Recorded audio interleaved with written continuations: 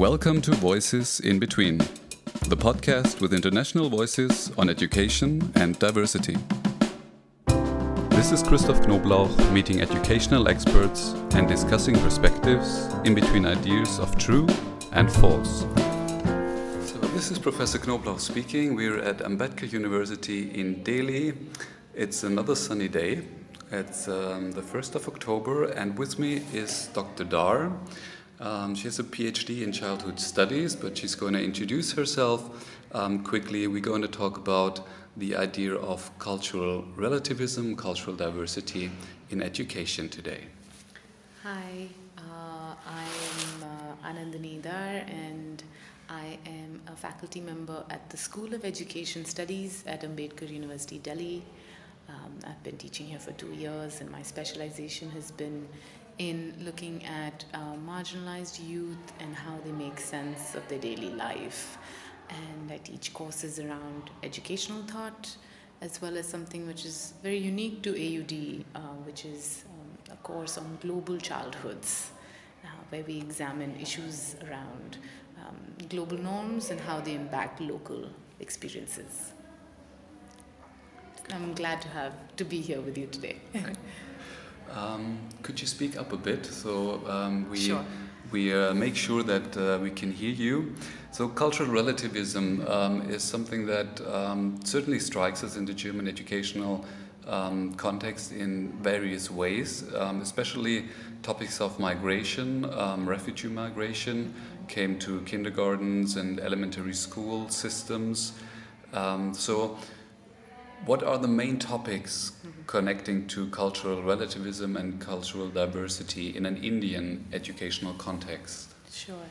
So this idea of cultural relativism, I think, is a debate that emerged, in the 80s when, this exchange of flow of ideas became much more common. So, and particularly in context of education and children's rights.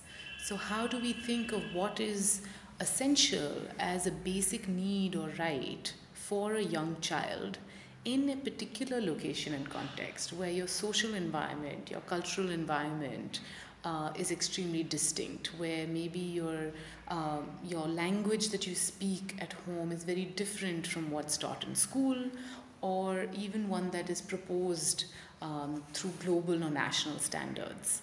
So cultural relativism tries to look at what are the varied ways in which we can begin to take culture and the diversities of culture that children have into a classroom or into laws that pertain to children's rights.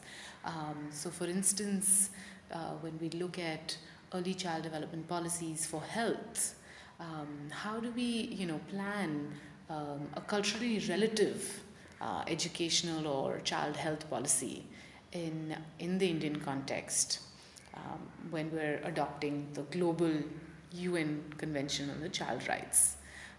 How do we make sure that, when we have a policy that breast milk is the best, or that milk is extremely essential for the development of the growth of babies and infants, how do we ensure that milk is actually reaching these children where they don't have access to milk? So big corporations and companies will bring out powdered milk.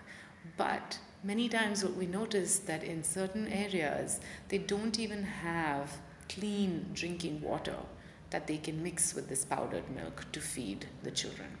So these kinds of issues come up when we begin to think of culturally relativist policies that are required for children in certain areas where access is not the same as in urban cities, let's say. All right. Yeah. Okay.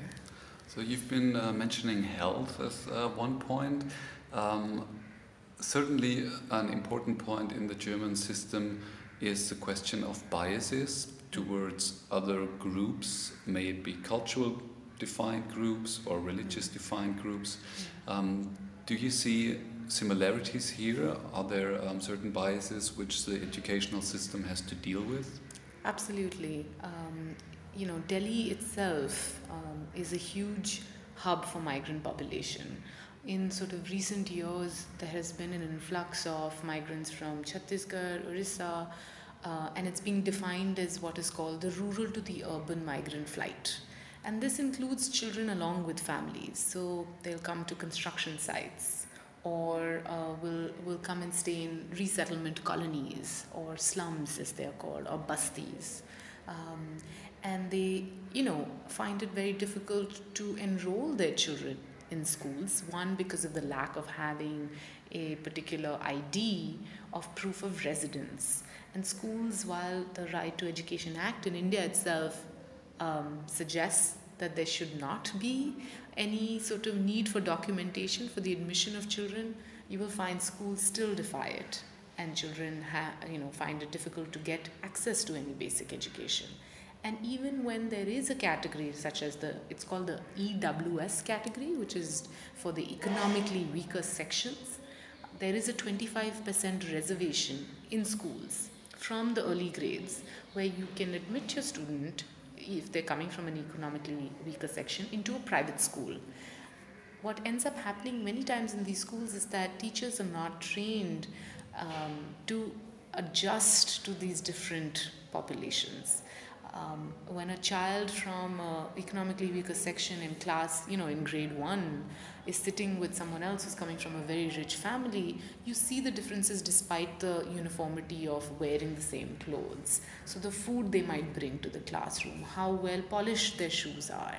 And these things trigger, in some ways, bias amongst children. They might bully these children a little bit, and teachers have not been trained on how to deal with encouraging and ensuring that this diversity is used towards a more productive means than sort of labeling back and resisting and pushing back those who are even slightly different. All right. Okay, that have been two very interesting examples. Thank you very much. Thank you. Thanks so much for listening.